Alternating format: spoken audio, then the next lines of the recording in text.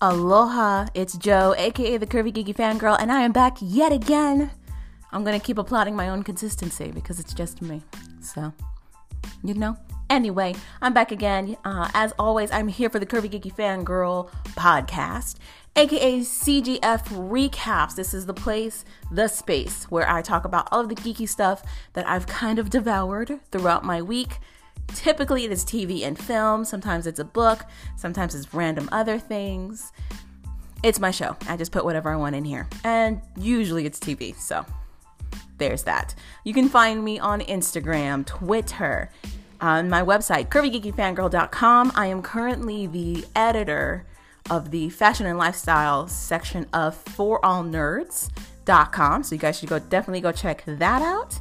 You can find this podcast through the Anchor app, iTunes, Google Play Music. I keep saying Google Play Music like a question because I still don't know if that's a thing because I don't have an Android, or if it's now Google Play Podcasts or just Google Podcasts.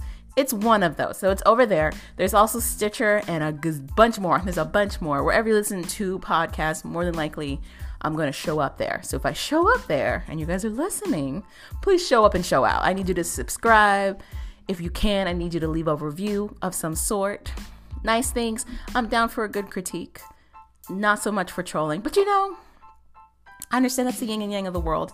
But if you guys get the chance to do so, please do so. It definitely helps me out. And this week, I'm going to be talking about DC TV, per always. I'm covering Supergirl, Black Lightning, The Flash, Legends of Tomorrow, the latest episode of Titans. I'm going to be talking about the latest episode of Midnight Texas. And I'm also going to squeeze in there some holiday geekery that I'm excited to see that's coming out in the month of December. So stay tuned for that as well. As you guys may or may not know, I go heavy into the spoilers. So heavy duty spoilers into all of these shows that I just mentioned. If you aren't about that spoiler life, please pause here, catch up on the shows, and then come right on back so we can have this discussion. I want to know about your feelings because I'm definitely sharing my feelings. It's all good in a hood. That was really bad, but just bear with me. It's fine. It's fine. So I'm going to be kicking it off with Supergirl as always, right after this.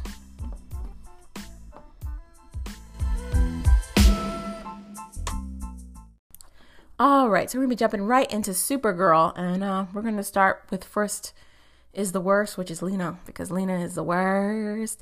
Lena is the worst. So basically what's happening with Lena in this episode, she's moved on to her live test subjects. She's moved on to her live test subjects with the Harnell magic science that she's created.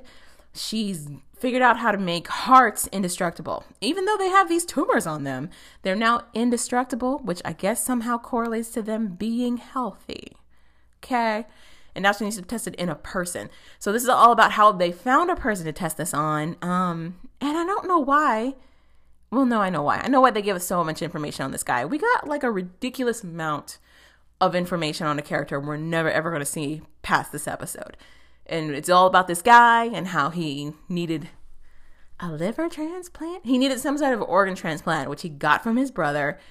But then his brother passed, like after getting the transplant. And he blames himself. He feels like he killed his brother to live just so his brother could die. And Lena, of course, is there to be like, no, that's not what happened. And he's basically telling her like he's willing to throw his life away because his brother did the same thing, and if this means that it's going towards a good cause, yada, yada, blah, blah, blah, blah. The reason I don't care about this is because I feel like this is all to set up how Lena is a villain, but not a villain in the way we would normally picture one to be. Usually, especially in DC Comics, and any comic actually, villains are pretty one note. They're bad because they're bad. The end. Like, that's it. That's it. That's usually how they kind of started. And I feel like the show is trying to show us how Lena starts out as like this earnest, integrity-filled person who kind of goes down this slippery slope of morality and ethics, thinking she's doing good, but doing crazy terribleness. Cool, but we don't need 4 seasons of that. We have 4 seasons of Lena going down this slippery slope. So anyway, okay. So, and I mean, the flags have been there. I don't know how much more we need to drag these flags out. How much more do we need to drag these flags out? She lies about a lot of stuff. She has a whole thing of kryptonite that she told people she got rid of. She didn't. She lied to James when she said, when she let him think that he had a handle on all of the Guardian legal issues. He didn't. She took care of that. She tries to control him in a lot of capacities for his safety. I say with air quotations, because she doesn't think he can handle so much of it. And to James' credit, he says he sees her point to an extent. Of course, we don't get to dive into that too much because she's moping. So she has a live test subject that we were talking about who we got way too much information on. And I know the purpose of that information was to make him seem even more human so that we could feel even more conflicted when Lena does the testing. Except I didn't care. So there was that. And mostly I didn't care because I knew, as I'm sure a lot of other viewers knew, Lena wasn't going to stop. She wasn't going to come to her senses before everything started and be like, nah, I can't test this on people. No, she's still a Luthor. She's still driven to get these resolutions, thinking that she knows everything. So of course it wasn't going to stop her. So she goes ahead and does this testing. The thing that just bugged me amongst most of the things happening for Lena in her story arc was like, at the very beginning, before they kick it off and show us who the subject is, she's having a whole conversation with her assistant, and her assistant is trying to validate her, basically let her know that these actions, these testings are going to be appreciated because there's a lot of people who are sick who want to get better, but also there's an oncoming war between the humans and the aliens, especially with all these children of liberty doing what they doing, and a lot of aliens being like, I'm not going to deal with this shit anymore. She's like, you could stave off the next civil war. Word show. Word. She's going to create an indestructible human, and it's going to stave off a civil war for the show. The whole point that we're seeing right now in the show is that you've got the have-nots, meaning you've got the humans who don't have super abilities. They don't have these special powers. They don't have these like weaponized abilities whatsoever. And the haves, which are these aliens who, granted, are born this way and needed these functionalities on the planets they're from, but now that are on Earth, it's giving them like these crazy edges in dominance for the planet. So I don't see how creating a superhuman staves that off. Like how does that work? Like if I create a serum for superhumans so that they're now indestructible, and I add the caveat that you have to pass a test I have created in my head to get these serums, you're still going to have a pool of haves and have-nots. And so you're still going to have people who feel it's unfair that just because they weren't giving these things or were able to purchase these things, that they need to fight whoever has them. And you're still going to have other people who now feel like they're a step above everybody else because they do have them. Like that's not going to stop a civil war. That's just going to help edge one on. I didn't understand that saying. Also, when she's talking to her test subject about why she chose him, she gives a spider analogy. She's like, yeah, one of the questions on this questionnaire we gave you was, what do you do about a spider you find in the shower? Do you wash it down the drain or do you move it from the shower? And his answer apparently was none of the above. You leave it alone because you don't know what it wants. Because you don't know what the spider wants. And she was like, perfect answer. Because the last thing I want to do is create a superhero. Bitch, what are you trying to put into fruition right now? What do you mean the last thing you want to do is create a superhero? You trying to create super villains? What are you talking about? What are you talking about, bitch? Why would you create this? And be like, all right, so now you are immune to everything. Go live your regular life. How? Okay, so just a lot of things I don't understand about Lena. She gets caught up in her feelings because, of course, her test subject dies. And in cold Luthor fashion, she completes them notes. She gets these details on the notes for everything that she's done to this poor person who's dead now. But apparently she managed to get good data on what happens when you introduce it into a human host. And now the chances of survival are way higher. Now it's in the 80 percentile. What? Okay. So she's the worst. Moving on. We also have Jimmy, aka James Olsen, who continues to be dumb. So remember last episode prior to this one, James was all hopeful that he could talk to the Children of Liberty, managed to get in contact with the leader, Agent of Liberty, and just talk them down from the craziness that they've been executing on behalf of liberty. James. What? Again? Okay, so if you listen to my last episode, I went on a rant about how James is the only black man on this show. And again, I'm going to reiterate, yes, we have John Jones. Yes, we do have John. However, he's a Martian, and he was not born a black man. He was born a green Martian. So, come at me. Also, don't really come at me. But also, like, honestly, Jimmy's the only character in this show who was born a black man and who's going to die a black man in this series. It's just him. But for whatever reason, he refuses to remember any of our history for some reason. They make mention about the difficulties for minority groups in the show. So we have a shared history. I'm sure the civil rights movement was something that happened in that show. But for whatever reason, between these white guys putting hoods on him and kidnapping him, their German dogs just pointing out aliens left and right. Like, he's just like, well, maybe I can talk to them. I mean, I didn't want to agree with Lena in the previous episode when she basically said he couldn't handle anything, but she is so right. So James gets his wish. He gets sent to meet the bigger heads of control for this Children of Liberty group. He goes to this island. Instead of it being Ellis Island, which history books is where a lot of immigrants came through and were processed and terribly and cruelly treated as they came into the Americas. Apparently this is an island for a lot of aliens to come through when they're making their way into Earth. I don't know why it's in National City, but sure. So that's happening. They took over the island. I don't know if it got abandoned or what. Like, they gave a history as to why no one's on it anymore. I didn't really care because clearly we're just using it for the purpose of having a headquarters for them. So they get to this island. He meets with a masked Agent of Liberty. Clearly it's not Agent of Liberty. As viewers, we know it's Ben Lockwood, and Ben's doing his show. He's hanging with his family. He's nowhere near the island. So whoever this new person is, they're very much doing a Spartacus with this we're all Agents of Liberty situation. And basically telling James to his face, thanks for coming. Now we're going to manipulate you into doing what we want so that we can say Guardian is validating us. Great, thanks. Come on aboard. There's a guy named Tom who he had, I don't want to say befriended. It was the guy he was doing his walk-alongs with, who set up the meeting, and he gets betrayed. Of course he gets betrayed, and he looks at Tom, and it's like, you're an idiot. You're an idiot. James Olsen, he gets not quarantined, but he gets jailed. He gets put into a room that's on the island. Tom comes to free him. I don't trust Tom. I don't trust Tom. He set up the meeting. But he's like, I'm sorry. I didn't know they were going to do this. And he gives Jimmy his shield as a guardian shield. And he's like, we need to make our escape. So they try to escape. Oh, clearly doesn't work. Clearly they got tipped off, probably by Tom.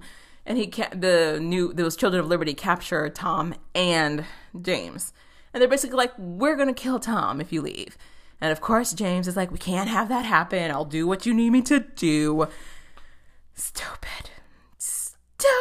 So it turns out they need him to create a video where he's denouncing any kind of aliens on Earth, completely siding with the Children of Liberty, and then blowing up a building. That's what's supposed to be happening. And he doesn't ask why he has to blow up a building. He's got questions about having to say this script about denouncing things and embracing other things that he would never ever do. But he's never like, why do we need to blow up this building? Like, that's odd. It's not even a building that's a symbol for anything. It's just a building. No questions. Okay. So clearly things don't go to plan, but it's not because James stops it or anything. So in the midst of them recording this, he's in full Guardian aware, and he decides to divert from script. And he's like, I will never, ever be one of them for blah, blah, blah, blah, blah. Fighting ensues. Somebody still hits the button. Turns out that building they're trying to blow up, it's got Supergirl in it. And that was the whole point. They were trying to show Guardian completely denouncing aliens and showing him to be the one that got rid of Supergirl. I will talk about how Supergirl got in that building in a second. Because James starts fighting. Of course, Kara makes it out the last minute. It's a whole situation. And then we end the episode with him being like, yeah, I can't believe how foolish I was. Oh my God, James. Really? Really? And now he's like, yeah, I'm not going to write a full tell-all article about how they're just, how these children of liberty are wrong. Where was this 8 episodes ago, bruh? I'm not giving you claps for this, Jimmy. You are terrible. So there's that. And then he tries to go and reconnect with Lena, because apparently now we can see why she was hesitant to have him be so involved with the Children of Liberty, because he's dumb, he gullible. But anyway, he's trying to make peace with Lena because they had a whole fight. And she's not really having it because, she had just killed a whole person and she's been lying to everybody about her human testing. So she's like, I'm busy. Come back another time. And he's like, okay. And who cares? Next one. Kara. Her arc was relatively short for it being her show. Basically, it's all about her trying to infiltrate the Children of Liberty. She kind of befriends Manchester Black. They team up to get more information about what's been going on and where the headquarters are for Children of Liberty. Find out where the headquarters are. She gives him a ridiculous amount of exposition about the island. I guess you could argue he needed to know what was happening, except that she was trying to disarm the very thing that was going to stop her. So she didn't need to tell him jack. But anyway, she tells Manchester Black that there's power inhibitors on the island. And apparently that's needed to help process the aliens for some reason, to make sure I guess they can't hurt. I don't understand why we need them there. But they're there, these dampeners. But she has a way around that. So she can carry a portable yellow sun with her, the Dio cooked up, so that she can, manage to keep her powers even though the dampeners are here. Of course, Manchester, in a crazy twist, betrays her. I didn't see the betrayal happening. I knew he was going to go off and do what he wanted to do because he's on this vendetta kick, but I didn't see him fully handing Supergirl over.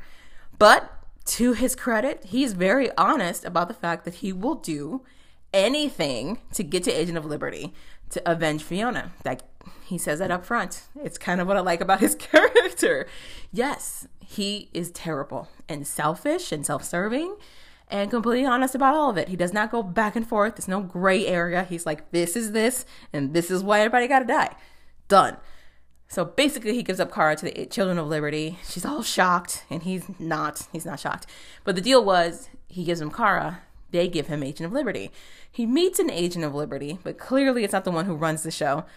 And he figures it out really, really fast. So because they didn't hold up their end of the deal, he ends up being the one to help free Kara. He gets rid of the dampeners, she gets her powers back, and she gets out. We also had Manchester and Jean. They had a little moment there too. Jean has constantly been trying to be his Jiminy Cricket, as if it were his conscience. Fiona was his conscience, and then of course she was brutally tortured and murdered. So John has been trying to pick up the slack on that. He's trying to be like, you don't have to be this crazy murderer. You can be a whole person. And Manchester's like, nope, I can't do it. I have to, get this vendetta on Fiona. He gets a device that literally traps John in his feelings. Like he's trapped in feelings. Like a Drake song. No explanation. Nothing. Just, yep, I happen to have this, and now you're stuck. Bye. He leaves. He escapes Jean. And then we ended with Jean going to Kara's apartment, full tears, just crying about how wrong he was to trust Manchester Black. End of episode. This episode was weird. It was all over the place. It didn't really move the story forward a whole lot, other than... No, it didn't. We just got a lot of filler. A lot of double crossings. Maybe Jimmy finally saw the light and is now like, yeah, I can't fuck with these Children of Liberty anymore. I tried to see it from their point of view. It's not happening. Hopefully that's what's happening. We didn't get any follow-up to Nia's dreams that she's been having. They randomly dropped in there in the previous episode to this that she has some kind of sleep situation. She's lying and saying it's necromancy. What's it called? Narcolepsy. So he's lying and saying it's narcolepsy and then changing her mind and saying that's not narcolepsy later. It was really random. It came out of nowhere. And they didn't talk about it at all in this latest episode. Or the episode I'm talking about right now. Another episode dropped on Sunday. The newest episode I haven't seen just yet, and I'll be talking about it next week. But right now, this episode was just all over the place and just made a lot of these characters look stupid. Maybe that's the point. I don't know. But that's what's happening in Supergirl. I'm going to be talking about Black Lightning right after this. What up, everybody? It is Jo, aka the Curvy Geeky Fangirl, and I just want to take a moment to talk to you guys about ForAllNerds.com. So you guys know, if you've been listening, I am a contributor, or was a contributor, to a lovely podcast / pop culture media sensation called Fanbros.com. They've recently gone through a name change because this one's just better, and it is called ForAllNerds.com.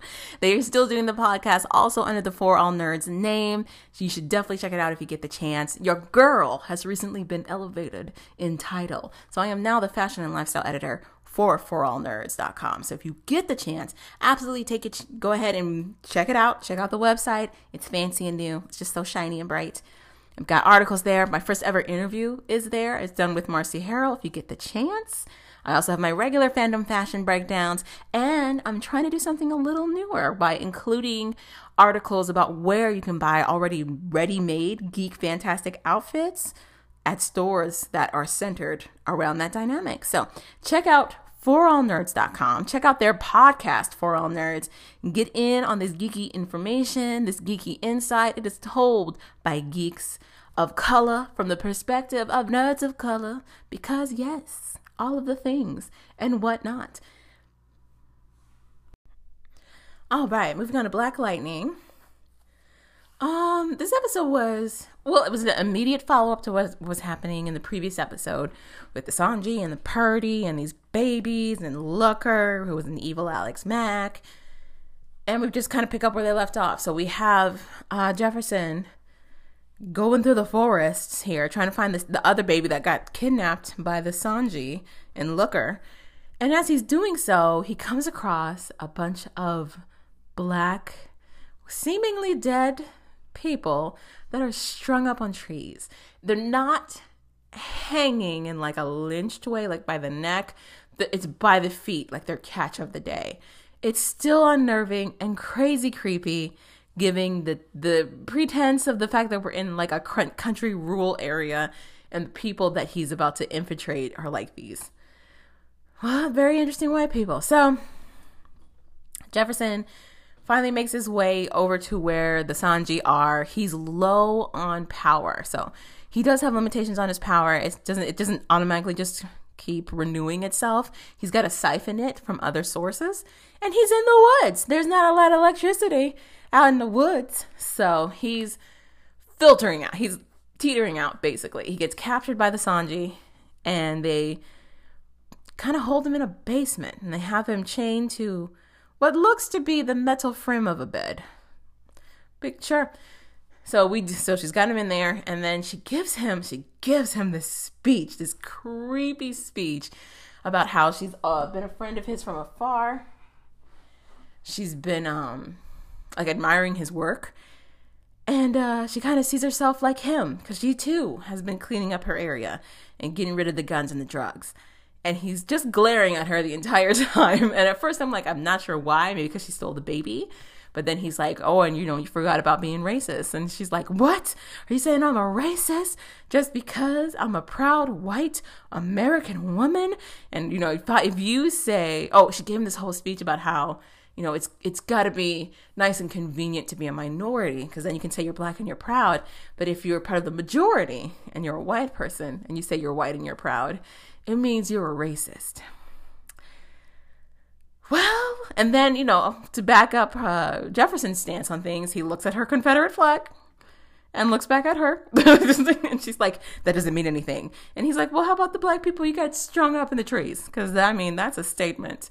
And she's like, no, those are Purdy. So that doesn't count. And we only killed them because they killed one of ours. Yeah. It got real creepy real fast. But that little bit of a speech, really close to home there with that whole speech. It was very much tiki torches. We're taking back our land. Nonsense. Really creepy and scary. I was just like, ooh, show. Thankfully, they kind of bypassed it really fast. And she gets into torturing him. She starts shocking him, wondering where the baby is. And then it turns out she doesn't need to know from Jefferson where the baby is. She can sense the baby. So she's like, kill him with electricity and tries to, and like, leave it on until he's dead and rolls out. This is the same girl who said she's been a huge fan of his and has been following his work. Wouldn't she know that electricity doesn't hurt him? Apparently she doesn't. So they basically recharge him. And of course he kicks ass and gets the hell out of there. Gets the baby. Makes it home.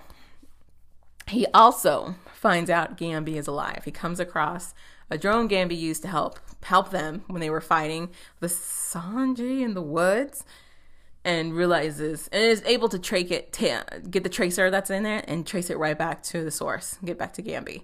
They have a nice little speech. I appreciated the meetup. I liked that it wasn't just him, open arms, ready to forgive. I liked that he was mad. He was mad that Gambi hid. And like, even though Gambi gives him a very reasonable explanation, he's still pissed about it, but begrudgingly gives him a hug. So I like that. I like that little moment, because this is his father. This is the guy that took up the mantle to take care of him.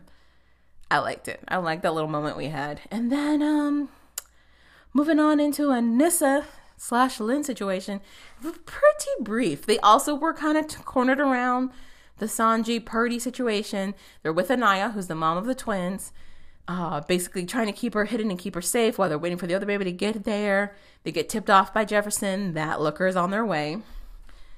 I still don't know why why Anissa brought Lin to help. I mean, Lin is a scientist, but I mean, she's got a doctorate. She knows a lot about biology. Anissa's a doctor.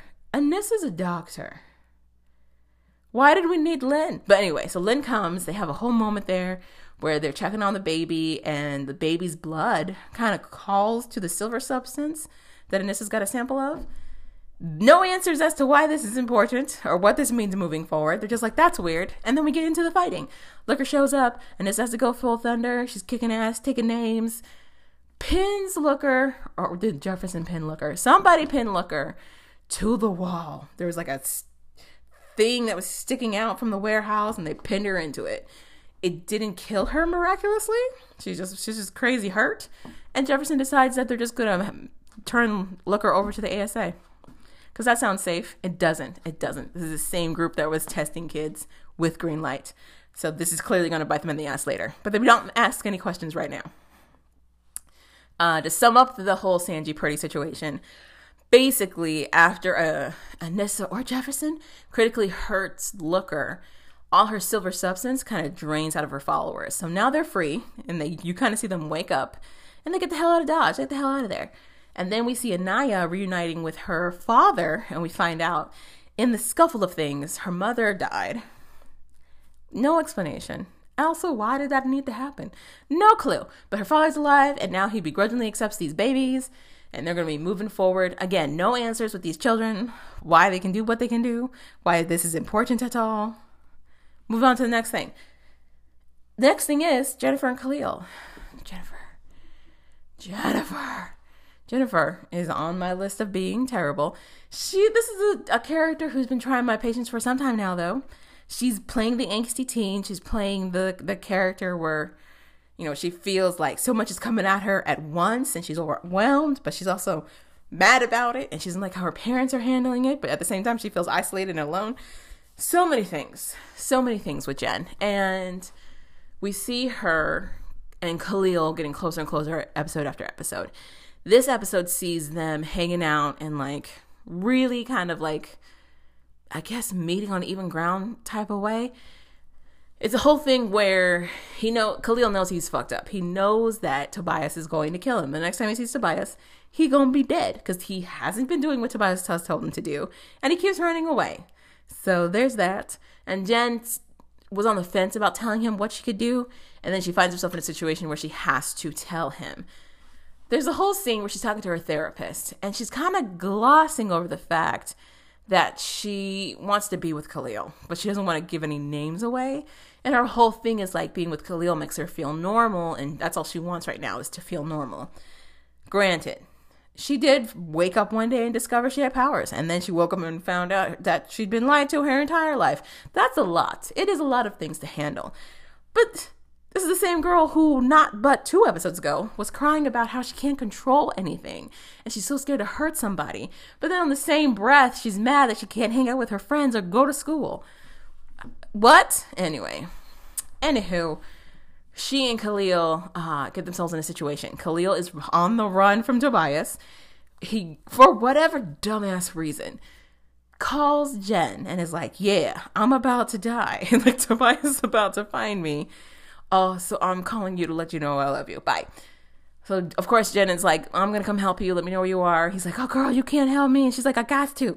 You would do it for me. Tell me where you are. And he does. Mind you, Khalil doesn't know she has powers. Khalil doesn't know she has powers. What the hell is she going to do when she gets there? Anyway, so she gets there. He gets trapped, but she figures out where he is, and she manages to take out the lackeys that are coming after him. While they're hiding, waiting for the coast to clear, she lets him know what's going on. She's got special abilities. She's been feeling lost ever since. He's telling her about how he felt once he got his abilities, even though it's not the same. It's not the same. He made a deal with the devil, and she was born with these powers, so there's that. But basically, it was just became this whole teen I love you song as they're waiting in the shadows. And he goes to kiss her, and he gets like a little shock because she's still learning how to control her abilities. But they decided that, oh no, this is it. We are it. We're loved ones. And then, towards the end of all of this, they decided, well, we're just going to run away together. Khalil can't stay in town because Tobias is after him. Jen feels like nobody cares about her because she's dumb as hell. And is like, well, Khalil cares about me, so I'm going to run away with him. Girl, this is how you end up on boxes. Anyway, so that's how we end Black Lightning, with Jen making the terrible decision to run off with Khalil because dumbness. There is a organized crime mob boss after your dumbass boyfriend, who, by the way, killed your dad. You had to bring your dad back to life because that fool killed him. And you're like, nope, it's love, and I'm out. Jen. So next episode, who knows what's happening? I didn't even look at the previews for next episode. I hope we get more Tobias. I hope something happens where Jefferson has to slap the ish out of Khalil at the very least. He's not going to lay hands on Jen, even though I think somebody should shake her now. Or maybe Maxine the therapist. That's not her real name for the show, but that's the only name I'm ever going to remember her by. If Maxine shakes her into reality, like, there's consequences to your actions, girl. Ridiculousness. Something, anything. The show is still really good. It just, there's these moments where it works my nerve, and I think that's because I care about the characters as a whole, and I want them to do better, and then they just keep not doing it. And it just gets frustrating. So, But that's pretty much it for Black Lightning. I'm going to jump real quick into The Flash. This episode was filler. There wasn't a whole lot happening in Flash. Surprise, surprise. The biggest thing to come out of Flash is that Team Flash finally knows who Cicada is. We've known for quite a few episodes now. 6-ish? 7-ish episodes by now? Who Cicada is, and they just discovered who this person is. To be fair to the show, the team has been working from nothing. They didn't know where this guy came out of. They managed to piece it together that he was related to the satellite that fell, the dark matter, and the satellite that fell, and how it's creating these meta objects. They realize that he's carrying a meta object. He's not necessarily meta himself. They realize that there's probably a kid involved. I don't know how they made the leap to a kid. Oh, no, because they thought it was a father. Because Joe was like, he's got some kind of like father essence about him. So they were looking for a kid. They narrowed it down to 3 suspects and then found out that it's really just one. And when they tried to get more information about it, the doctor kind of cockblocked them. She basically stopped them from finding out too much without lying, technically. And then they discovered it anyway. So Sherlock managed to think of the brilliant plan of just like monitoring the CCTVs that are in the hospital to see who's visiting the lone child they had as a suspect. And then, of course, it came down to one person, and now they know who Cicada is. Okay, a couple of things about this particular episode. One, we got a weather witch, so we had a big bad for the episode, which they normally do for Flash. They have like they have an overarching storyline, and then you have like these mini bosses they have to get to. And we had one in Weather Witch. They created this character called Weather Witch. She's the daughter of the Weather Wizard from the first season. Weather Wizard was somebody who was a literal meta. He could control weather on his own. Weather Witch is the daughter of him and some person who has a meta object that allows her to control the weather. What I did appreciate about Weather Witch was the twist they gave us. So you see her and she's just looking for her dad. She's like, give me my dad. And you think she's trying to free him so they can be together, because there's a whole storyline with Nora and Barry and the back and forth there. Turns out, no, she wants to kill this dude. She's trying to kill her dad. That's why she wanted him. Hilarious. So hysterical. She just wanted to kill this fool. So that was cool. That was fun. That and her outfit. Whoever her stylist / tailor is, who created this outfit for her, they did a great job. I appreciated the outfit. I want to know who the tailor is. And like, where do you go to be like, listen, I'm about to be a villain. I need something that says villain. You know, but also sleek and sophisticated. Because this person was on point. So I'm just mad nobody talked about her outfit. Outside of that, it was just more Nora feelings. More Nora in her feelings. First she was mad at Iris. Mad. Now she was mad at Barry. Because sure. Yeah, whatever. I don't care at this point. If this next episode also figures out a way to keep Nora in her feelings, I'm just like, what's happening in the writer's room right now, guys? This seems to happen a lot with Flash, where like the campiness and the goodiness, and when they're on a good streak, writing wise, it keeps you entertained. And then you hit these spots, these lulls, where you're like, what is happening? And that was this episode. Not a lot happened, not a lot to move the story forward, other than for the final unveiling of Cicada. But there's still no plan in place to stop him or anything. Like, I don't. Also, we're not even talking about the consequences of Nora staying as long as she has. She's still chilling in her past, messing stuff up. Like, didn't Barry have to get the hell out of his timeline because he screwed up so bad? I'm so confused. But no one's talking about it. So okay, we'll just keep it moving, I guess. That's all that's happening. Legends was the same way. Legends was like I always say, Legends is not at all on the same caliber level of like Black Lightning or Flash. You're not watching it episode to episode to be like, oh yes, I want to know about the grander story. It's there to give you fluff so you can get in, you can get out. This last episode was no different. There was a Minotaur involved that escaped. You had the team trying to work together. They also were faced with an audit. So Nate's dad, who was being played by Biff Tannen, came along. They gave him this storyline where he was looking about, or he's trying to audit them for money, basically trying to see what their expenditures are and why it's so high. Goes with them on this quest to stop the Minotaur. It does result in him having to sing a Minotaur to sleep. That was a delight. I appreciated that. Outside of that, not much else was happening in the episode. We had a separate standalone arc with Mona, who's the new hiree for the monsters they've been capturing. She's feeding them. And Ava and Nora Dark. Those three girls got together, very Babysitters Club-esque. They got trapped in a room. They had to talk to each other. Mona is becoming a favorite. She is. She's like crazy optimistic. She knows how to handle these monsters. She treats them humanely. She's trying to do like as much as she can for them to make them feel comfortable. It's really cute. She's also really good at getting the others to open up to each other, which was adorable. But again, not really needed for the episode, but I appreciated it nonetheless. That was pretty much it. Legends of Tomorrow. A Minotaur, some singing, a little girls' night situations happening. End of episode. End of episode for Legends of Tomorrow. I'm going to be moving on to Titans right after this. Alright, so moving into Titans. I don't really have a lot to say about Titans because it didn't do anything. So we came back to Titans. I want to say this is episode 8. Pretty sure this is episode 8. Basically, it's after the asylum. It's kind of after the climax of everything. The group that's been after Raven, they've now faced and gotten away from. They've reunited Raven with her mother. And now it's kind of like the aftermath. So you've got Dick being Dick. He decides that he needs to now separate from the group. He refuses to even call them a team. And he's just talking about how he needs to re-find himself because now he's no longer Robin, which he's been saying the entire season. So, okay, whatever.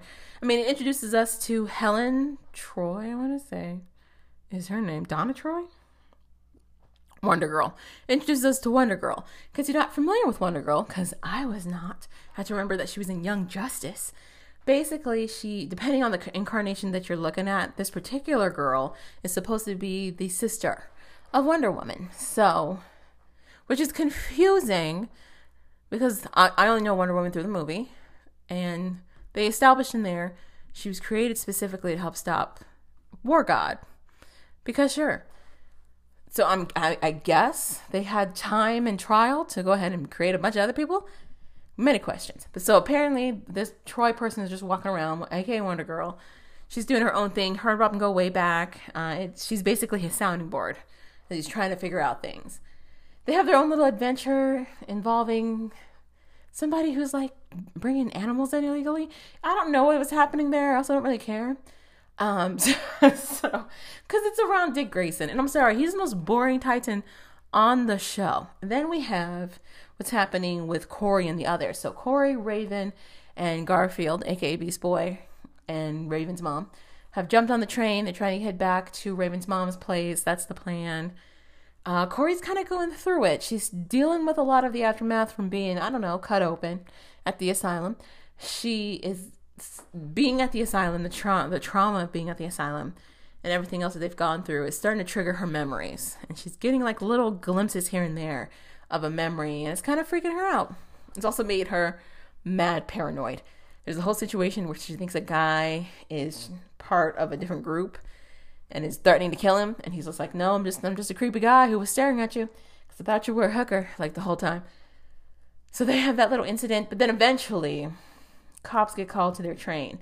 And they're trying to say it's because there was a warrant out for Kory this whole time, which should be related to the murders that happened in whatever country that was when she first wakes up in the car.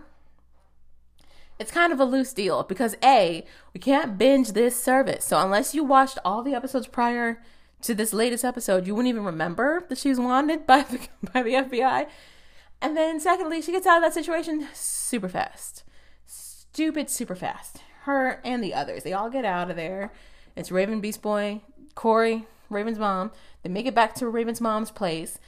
The clincher, or the actual exciting part of what happened in this whole episode, was that Kory gets her memories back. So there's a whole point there where Raven reaches out to Kory and is like, I can help you get these memories back.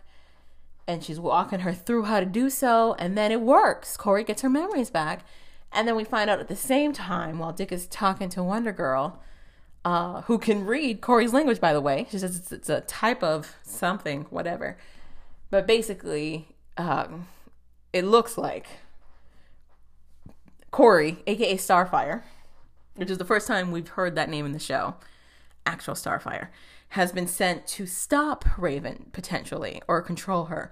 It's either control her or kill her. That makes sense. It doesn't make sense. It's how we can set up a cliffhanger. So they're like, oh, okay. Danger. And then, so Kory gets her memory back. Her eyes go crazy. And then she immediately puts Raven in a chokehold, and we end the episode. The end. That's it. That's all that happened. A lot of travel. A lot of talking for no reason. Kory getting her memory back. And then trying to choke Raven. That's it. And we end it. And then the previews for next episode don't even pick up with what's happening right now in the house. We're going to get another flashback for Hawk and Dove. For what reason? I don't know. Why are they integral to this story? They're not. But that's what we're getting. We're getting a backstory to Hawk and Dove. Because I don't care. And DC apparently just likes torturing people for no reason. This is a 10-episode series. This next episode is going to be episode 9. What the fuck? End of Titans. We also had... Oh no, that's it. That's all I had. That was the end of my DC TV shows. That's it. That's it on the ridiculousness. Again, Titans is a show, much like probably all the other shows I've been talking about, where I enjoy them. Like Titans, I really want to enjoy Titans. But they're giving me such an Agent of S.H.I.E.L.D. vibes.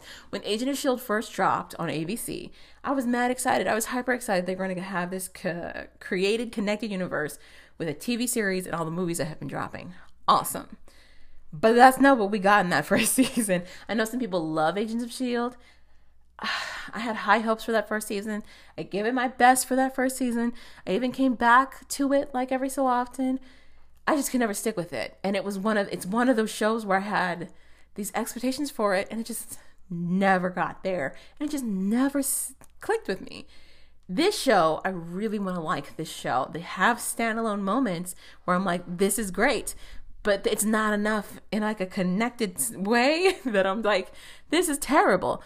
I was reading somewhere where somebody was going on, they were giving a very glowing review on the fact that DC decided to stagger or basically do like this 1 episode per week drop off for their series. Like they appreciated it. They liked having the time to digest it and think it over, and it gave them something to look forward to the next week. They weren't fans of having it be all bingeable in one go. Like they were not fans of it. They don't like the pacing when it's binge. Yeah. I hard disagree. I feel like when you get to binge it, you retain a lot of the setup, a lot of the foundation that they're creating for the series. Prime example, Stranger Things. Prime example being Stranger Things. You had an 8-episode series. They did a wonderful job of creating a setup for you, a middle climactic action middle, and a payoff at the end, but still managed to give you a bit of a cliffhanger so that you would come back for the next season. Did they repeat that magic for the second season? I mean, that is up to you. But they definitely nailed it for that first season.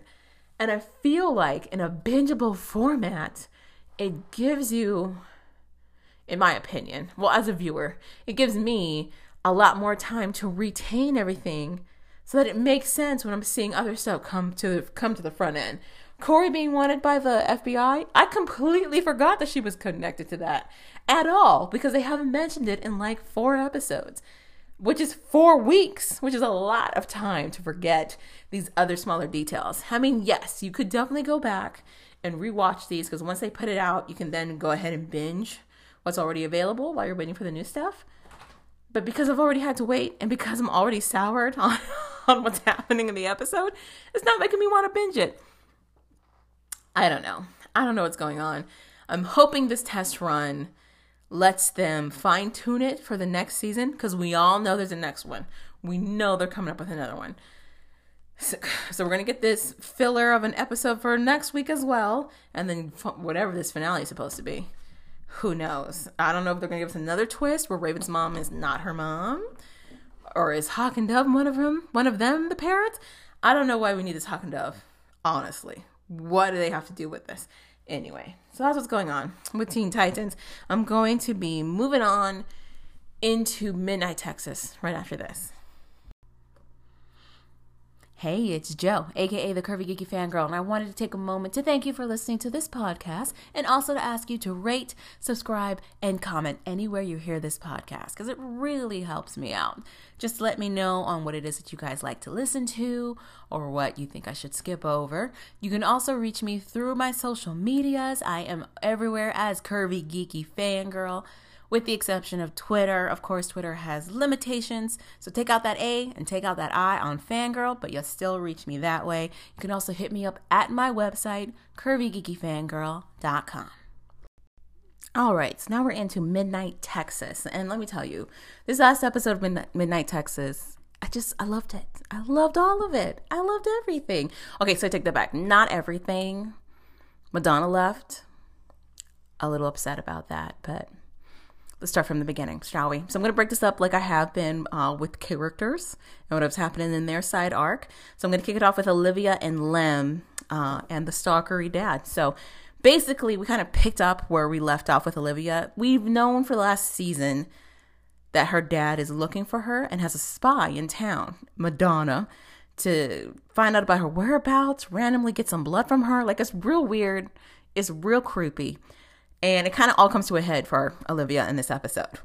We start the episode off with Olivia dreaming about being pregnant with Lem's baby. Like, first of all, it was so cute. And it wasn't like she completely went full like Stepford wife and was only thinking about being a housewife and having these babies. It was very much Olivia being pregnant. Like, she's in a black nightie as a pregnant woman, just happily folding clothes with Lem. Lem is like beyond happy, just getting this nursery ready while they're talking about being this cutesy little family. It was adorable. Naturally, with Lem being a vampire and him having saved Olivia from the last season, they are psychically connected. So he knows she's having this daydream. Olivia wakes up, kind of like, oh, wait, am I pregnant? Like that weird half area when you first wake up from a dream and you're like, did it really happen? Or no, it was in my head. Okay, we're fine. She wakes up, gets to her feet, and is greeted by Lem, who is human now. Lem is human now. Just human. Just straight human. No blue eyes. Just brown eyes. Sexy brown eyes. I don't know how, but somehow this man is sexier without these lenses. Well, he looks more human without the lenses. But, he's just ridiculously crazy sexy. So I was just like, what? I am down for Human Lem. Human Lem is goofy. He corny as hell. I love it. Loves ice cream. It was a good episode. So all of that's happening. And basically Lem lets her know, like, he's like, I know that you want these things. I can feel it. We have that connection. And I wanted to make sure it was possible for you. He had gone to Kai to get cured like the Rev had. And now he's like full human. Oh, yeah. I mean, what consequences could that have? Show Lem. Anyway, but it was done in complete good intentions from this very earnest person. He's also adorable as a human. When he orders like a strawberry shake from Madonna, and he's just like super giddy about getting a strawberry shake from Madonna. It's so cute. I love it. For that part alone, 5 stars. What else happens? So of course they have to meet up with the dad. So Olivia is hanging out at Madonna's diner, like I guess a little bit after hours, like helping her close up because they're friends.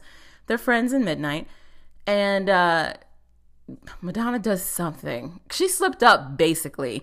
And I wonder if it was on purpose. I can't help but think it was on purpose that she left her entire bag on the counter to catch Olivia's attention. And just have the check that her dad wrote her just be chilling in the open. Like, a lot of it was like, okay, girl, clearly you trying to get caught. She apparently had left her entire bag and its contents just kind of sprawled around the counter. The cell phone starts ringing on Madonna's bag.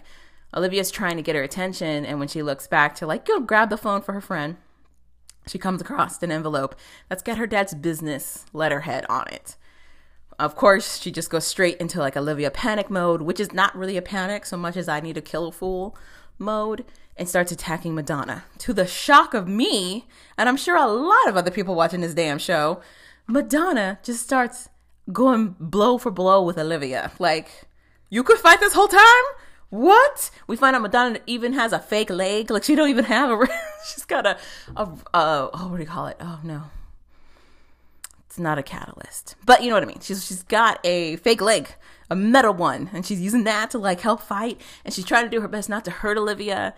Olivia gets the upper hand because of course Madonna's not trying to hurt her at all.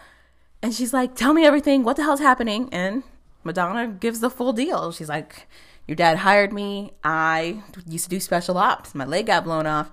I needed work. I got in a dark place. I needed something to focus on. And your dad came into my life, basically. And like, he offered me this job and it was a way for me to focus. This was supposed to be like a quick job, but I ended up falling in love with the town and really becoming friends with you. And of course, Olivia's hurt. She's like, you a liar. I can't believe this. Yeah. You know the history between me and my dad. She's not having it. And it's Olivia. So like, once she makes up her mind, she's not going to like him and haw. It's done. She's like, you need to leave or I'm going to kill you. Period. And I'm like, no. Now that Madonna got crazy cool, I'm not going to see her. Anyway, so that happens, which leads Olivia to tracking down her dad. She gets the address, of course, and the contact information from Madonna. And her and Lem go to confront her father. And she's very much like, I'm going to kill him on sight. She's hurt. She's got a lot of pain. The story behind Olivia that has been coming out from the last year and a half-ish or so is that basically when Olivia was very young, her mother passed. Her biological mother passed. And her father remarried. And then for some reason, he just up and left Olivia with this stepmother. And this stepmother was crazy cruel. She was basically pimping Olivia out to grown-ass men to get money or drugs or whatever. And that's going to warp anybody. So Olivia grew up fast. She grew up hard. She became an assassin, you know? And of course, she's like, my dad's a fuckface. Like, he's terrible. He's the worst.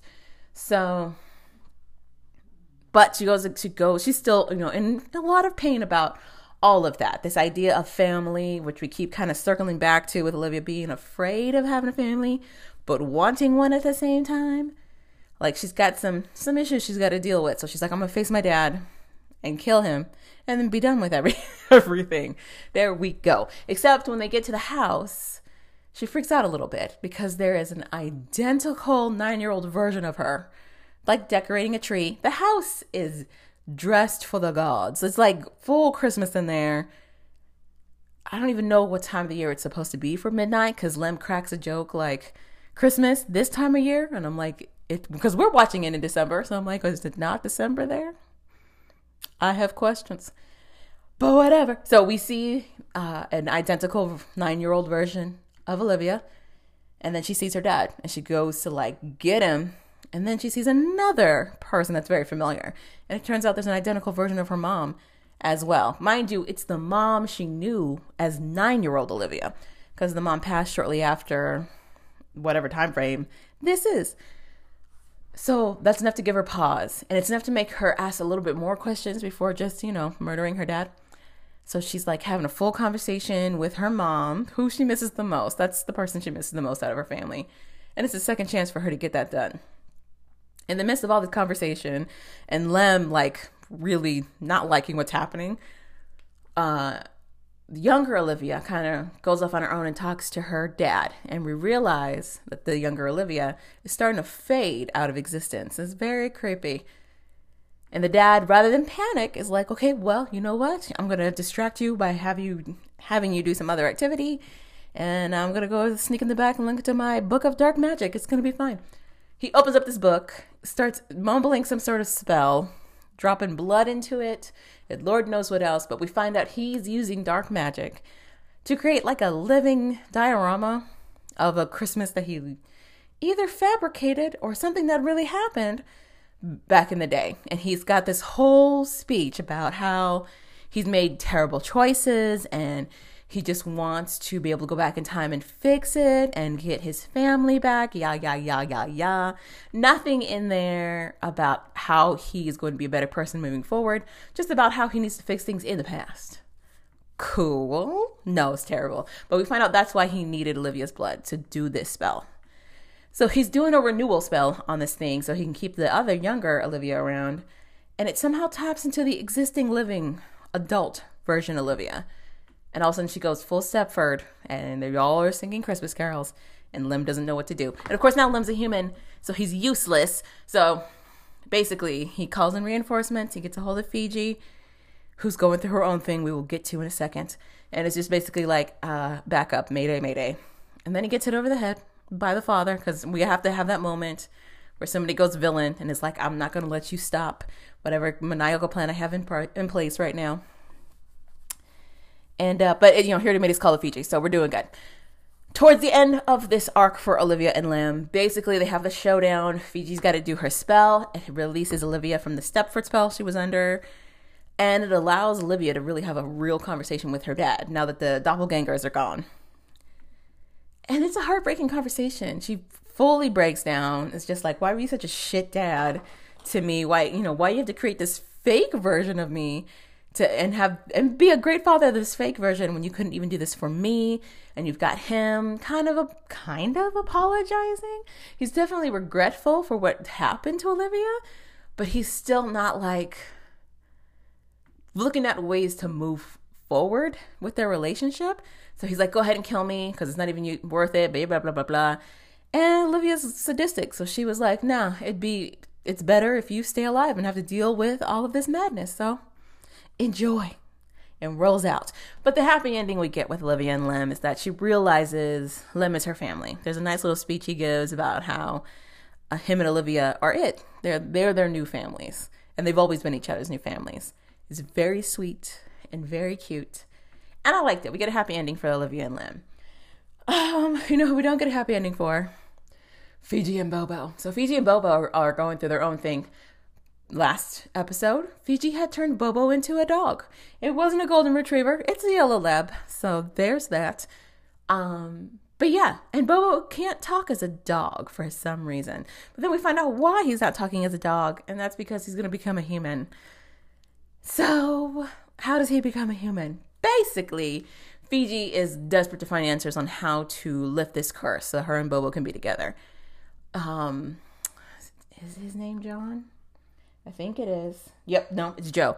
Joe tells Fiji back in the day, the Salem witches had an underground network to exchange information. He's like, so maybe there's something like that out there in the internet land somewhere. Of course, Fiji finds it like nearly immediately. She gets on this website called the Dahlias. I'm gonna say that one. And puts up her post. She's just like, hey, she puts out all her business on this post too. It's not like, hey, asking for a friend. It's just straight up, listen, I'm cursed.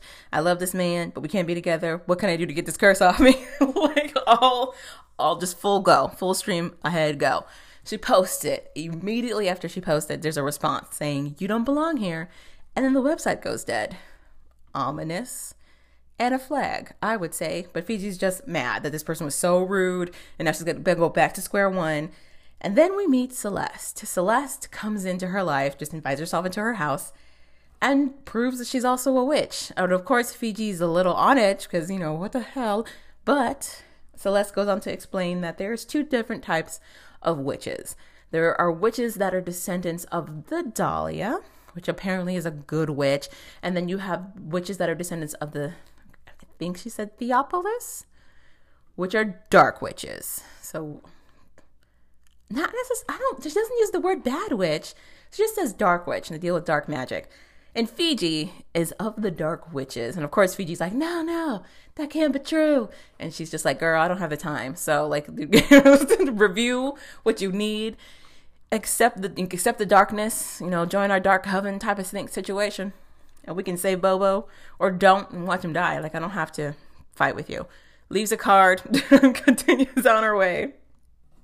It's very Sabrina. It is. It's very much the chilling adventures of Sabrina. And that Fiji might have to romance well, she almost married a demon, but basically it's just to like embrace this dark side. And of course she's on edge of that because usually when you're talking about stuff like that, when you cross over to any of those darker sides, it's usually not a good side. It's not like, oh, we're the stable side. It's usually like, oh, I have to kill somebody and or sell a soul of some sort. So she's hesitant about that. And as a parting gift, Celeste gives Fiji Bobo as a human for 48 hours to kind of like basically come over to the dark side and just decide that she's going to do it. After Fiji saves Olivia and Lem, or during that whole rescue mission, she realizes her white magic isn't enough for them to get them out of the situation they're in because a lot of dark magic was used to trick Olivia and create these fake family. So she goes into dark magic, and she goes into it pretty easily. 1, she gets it resolved super fast. 2, and when everything's said and done, there's not a scratch on her. She stuck her hand in the fireplace. Not a scratch on her. And she talks about how good it felt. And of course, Bobo's like, flags on the play. All kinds of flags, warning signs, this is terrible. They get back to the house, and they're talking, and she's like, I think this is a really good plan. I think I need to join the Dark Witches. And we'll come up with a way to save you and everything's going to be hunky-dory. And of course, he's like, no, bitch, because we live in Midnight, Texas. There's no way that there's not a consequence to this. Maybe we should keep looking. And she's like, no, we found our answer. We have to do it this way. Otherwise, you die. And she's like, because I had to use this for Olivia and Lem. It worked out fine. And he's like, that was an emergency and also a much smaller situation than trying to lift a whole family curse. So... And of course, he was there. Was he there? No, Manfred was there. Manfred was there when Fiji talked to her aunt. And her aunt was basically just screaming at her, stay away from dark magic. Like, stay away from dark magic. What happens if you keep using dark magic? You get stuck in this, like, is it a paradox? It's a terrible place is what it is. Where you're not rested. It's like it's a hell for witches. So... she's like, don't use it. And here we are. First chance. First brush with dark magic. And Fiji's just like, I'm in. So like, okay. Clearly this is going to lead to terribleness. But we need her to make a terrible decision in order to keep her story interesting. Because right now she's just an all-powerful being with a boyfriend. Not super exciting for the story. So we're going to see her make a terrible mistake and see what happens after that. So that's what's going on with them. So not so much happy news on that side. We've also got what's going on with Manfred. Okay, I was hesitant to talk about the Manfred situation. I'm gonna still pause on that. Let's talk about Joe. Joe showed up in the episode as like a nice sounding board for Manfred and for Fiji. Yeah, and for Fiji. And that was just pretty light. Like, you see him making a weapon for Lem. Now that Lem's human, he's like, you gotta be prepared just in case. I'm gonna give you something to kill with. Because he's considerate. We don't see Chewie. We don't see Walker, so that's good. But I'm very concerned about the Chewie Joe situation and why we don't have them as a couple. But anywho, so basically Manfred's going through his own thing. I am not on board with the Manfred Constance hookup. I am not on board. And we kick off seeing them like post-coitus. They're supposed to be in like lovers, embrace, giggly side. Thankfully that gets broken up really fast by her phone ringing and it's Kai. And then she basically, like, well, to her credit, honestly, tells Manfred, yeah, I'm not going to leave Kai. I mean, we're in a fucked up situation, and I don't even know if I love him, and I'm stupid lonely just being with him. But because I've been with him for so long, I don't know how to be happy. So tell you what, how about you be my side piece, and we just keep it moving this way? And Manfred's like, dope, deal, I'll do it. Terrible. And then like later when we see them at the hotel, she's like full on frisking him in the hallway. Like, Kai's there now. Kai is here now. She don't give a fuck. Anyway, it's just gross. And I still don't trust Constance's ass. I still don't. I'm sure she may not know exactly what Kai is doing, but they keep making references to how long they've been in a partnership. I don't think she's completely blinded to what he's doing. And I wouldn't be surprised if there's an ultimate twist and she the one behind everything. So there's that. What else we got? Oh, and we get the murder of the day. So basically, as everybody knows, Manfred. Okay, well, they say he's a psychic, but I'm pretty sure there's a necromancy element in here because he has control of the dead. So anyway, basically, there's screams. After fooling around in the hotel hallway, Constance and Manfred make their way down to the lobby, and we see that one of the girls that's always around Kai seems to have slit her wrists and has jumped into whatever this waiting pool is in the middle of the lobby and wrote in bloody letters goodbye on the wall across from it. And it was like, this is strange. Like, this is weird. We've got the other girl who's normally with Kai, like in a corner, rocking to herself as she cries hysterically. And Kai's just looking at this girl in the water like, I don't know, like her wrists are cut. He's like, I had no idea if she was unhappy.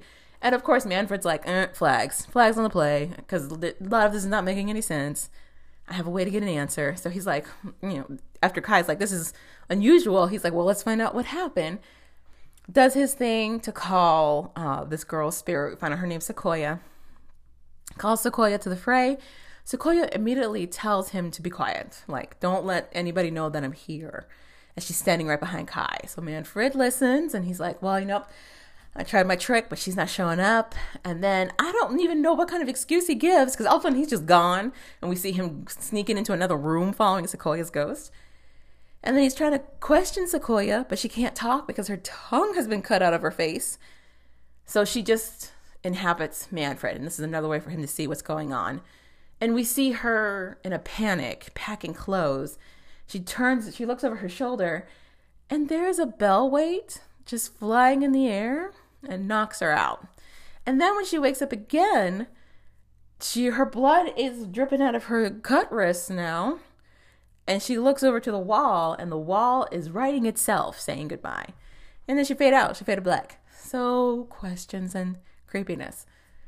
Of course, Manfred's like, what is happening? So Manfred is now on the hunt. He's like, I think it's Kai, because because to his credit, she is behind Kai the whole time, just like putting a finger to her lips and telling him to shush while he's trying to find out more information. So he's like, I'm pretty sure Kai has something to do with it. I'm going to dive into more information. He goes over to Joe and he's telling him everything he found out. He's like, there was some sort of spirit maybe that came and tried to murder her. And Joe's like, well, we had murderous ghosts before. And he's like, well, this one's different because it was really trying to be anonymous. And most ghosts, when they get to that level of like, let's kill living people now, they want their presence to be known. They're not secretive about who it is that's doing it. So there's that. And then they hear a creak. And of course, since Manfred's already paranoid about this invisible creature that's murdering people in a hotel, he's just like, oh, wait, did you hear that? And then Joe's like, yeah. And he's like, something's here. Conveniently, there is a green spray can available on the shelf next to him. And he sprays the air. And at first I was going to laugh in his face. But of course, it actually showed that somebody was there. So you see it kind of go around a person that puts their hand out. And this person like quickly runs out of there. And Joe and Manfred share a look. And they're like, okay, well, we need more information. Manfred goes back to the hotel. He is talking to Constance, and they're doing their awkward flirt thing. I'm not a fan of this couple. But he uses the flirting to get the key to Sequoia's room. Okay. Gets the key to Sequoia's room, goes up there, and starts looking through her stuff, looking through the things, finds this weird kind of like glow-in-the-dark blue liquid in a glass bottle, puts some on his finger disappears. He's like, bingo, found it. Creepy, but I got it. And then, of course, that's where he gets trapped. So we find out that Lyric, the girl who had been rocking to herself and sobbing, was actually the murderer of Sequoia. And in the midst of their fight, now that Lyric can go full invisible when she need to, she basically is slowly unveiling why it is that she killed Sequoia in the first place. We found out Sequoia found out about Kai's plan, and she was not a fan, so she was trying to get the hell out of Dodge. Lyric felt that was a betrayal, because she has drunk 2 pitchers of Kai Crazy Kool-Aid, and she's finding it to be the best, and decided that Sequoia had to go, because he was a threat. And like, because you see Manfred's like trying to save her off as she's trying to kill him, and he's just like, well, maybe his plan is dangerous. And she's like, nah, Kai said he's not going to hurt anybody. Oh, okay. Well, as long as Kai said that, I guess it's true. What the fuck? Anyway, so she's trying to kill Manfred. Manfred's getting like a little bit of information, not enough, but enough to make him question Kai and the motives Kai has for what he's been doing. And he stabs this girl in her eyeball. He stabs her straight in the face. Straight in her face, in her eyeball, killing her instantly. With a nail file, no less. So that was happening. It was a lot. There was a lot happening in this show. And that's it. We end the episode. What I thought was hysterical about the Manfred side is that like right after he kills Lyric, he's still chilling in her room when Kai and them like bust onto the scene and are like, what happened? He's just like chilled. just with this dead body next to him. Just like, well, she was crazy and she was coming after me. So she had to die. So like, of course, Kai's like, oh my gosh, you monster, what's happening? And he's like, Manfred's just like, there's secrets in this hotel, and rolls out. And then he goes back to Joe, and he's telling Joe, like, what he found, why this girl was coming after him, and that he recognized the substance in that bottle, that glow-in-the-dark blue in the bottle, as the substance that comes out of Kai. When Kai is healing somebody, that's the substance he breathes into himself. He calls it monster fluid. Yeah, monster fluid or monster essence. And he figures out that Kai has some crazy plan with this monster essence. And then we see him fully spying on Kai. We see Kai go to a very ancient-looking jukebox, selecting some sort of music. But what it does is actually open the jukebox. He does his breathe thing where after he sucks in whatever the essence is of these monsters and or people with their ailments, he spits it back out into these bottles, which creates that little bright blue situation and stores it away. We find out he's got a lot of bottles in there, easily hundreds of bottles in this jukebox. Previews for next week show that he's trying to create something. I don't know if he's trying to weaponize this business or what, but he's been collecting a lot of essence and clearly wants to be the one who picks and chooses who gets what when. They're like, we need to do something. So next episode is supposed to be the team getting together so they can face off on Kai, figure out what's going on there. But a good episode, a nice little episode for Midnight Texas. I can't wait to see next episode. And I'm going to be talking about what's coming up for Geekery in December, right after this. All right, so real quick, I was talking about the Christmas geekery that's going to be coming out. Mainly it's two things, and they're both on Netflix. So that's, well, no, I could talk about three things. So Aquaman technically is coming out in December 20th, I want to say. It's dropping. That's geekery. That's DC. A lot of the people who got to see early, give early reviews on it, that got to see what it was about, have really high praise for it. I don't know if that's high praise for a DC film, or if they generally just really love how this movie was put together. The trailers, I'm not gonna lie, weren't giving me a lot of hope. I want this to be a fantastic film. I'm a huge fan of Jason Momoa. He is what saved Justice League for me. So I'm really hoping that this pans out and is as excellent as everybody else is saying it is. So that's happening on December 20th. We've got Neo Tokyo coming back. Or is it Neo? No, Neo Yokio. Neo Yokio. If you liked the Jaden Smith led parody of what an anime is, it's coming out with a holiday episode of some sort. I don't know if it's a series of episodes or just one big one, but that's coming back to Netflix on December 7th. So that's coming up real fast. We're also going to get a holiday special for Sabrina randomly coming out of the woodwork.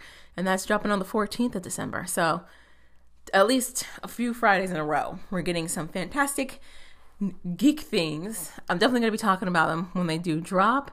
I'm excited to see them. Neo Yokio was one of those shows where I wasn't sure what to make of it when it first dropped, but after like a second, third viewing of it, I appreciate it for what it is. It's silly and ridiculous and in no way really trying to take itself seriously at all. I can see why a lot of people are like, this is not anime, but I appreciate it. I appreciate it for what it is. So there's that. I enjoyed Sabrina, as creepy as it was. Definitely enjoyed it. So I'm definitely going to be checking out that. And I am going to give Jason Momoa my money. I'm going to go check out Aquaman in the theater and see how that works. So that's going to wrap it up for the Curvy Geeky Fangirl podcast. Let me know if you guys have anything coming up in December geek related that you're super excited to check out. I know there's no holiday or no Christmas episode for Doctor Who this year because I don't know why. But I also am way behind in catching up on Doctor Who. So I'll probably just use the holiday to catch up on all the Doctor Who and finally do my standalone Doctor Who episode. But yeah.